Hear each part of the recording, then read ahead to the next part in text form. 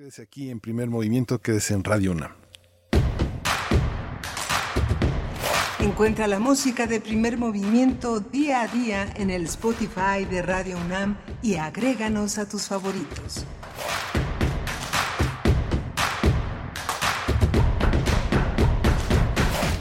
Info Ciudad de México presenta Voces por la Transparencia, en la voz de Julio Juárez Gamis, experto en comunicación política. Las y los mexicanos estamos expuestos a mensajes tanto de instituciones políticas como a los filtrados y a las opiniones que se vacían en los medios de comunicación. Somos consumidores de comunicación y de mensajes, pero también nos hemos convertido en generadores de contenidos. Existen y prevalecen muchas asimetrías comunicacionales. Quienes tienen poder político, quienes tienen poder mediático, quienes tienen mayor visibilidad, ocupan una gran parte de esta conversación pública. Hoy es más importante que nunca que entendamos la importancia que tiene que el gobierno explique y rinda cuentas de sus acciones, de las decisiones que toma, a sus procesos de transparencia y a la manera en la cual nosotros estemos obligados a ser juiciosos con la información que compartimos en una saturación informativa que nos obliga y nos traslada la enorme necesidad de filtrar lo que escuchamos, leemos y vemos al momento de consumirlo y al momento de compartirlo.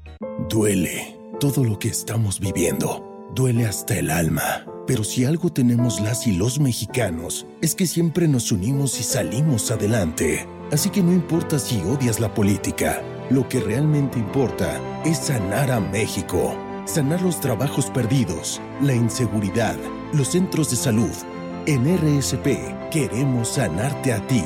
RSP, sanar a México. Visita redes sociales progresistas.org. Soy más alcohólico que drogadicto, pero ya al último empecé a probar lo que es la piedra y la cocaína. Fue cuando murió mi hija. Muchos padres que estaban ahí en la sala de espera sacaban a sus hijos cargando y yo tuve que sacar a mi hija en un ataúd. Lamentablemente no pude hacer nada por ella. En el momento que murió mi hija, realmente hasta los perros lloraban conmigo. El mundo de las drogas no es un lugar feliz. Busca la línea de la vida. 800-911-2000. Síguenos en redes sociales. Encuéntranos en Facebook como Primer Movimiento y en Twitter como @PMovimiento. Hagamos comunidad.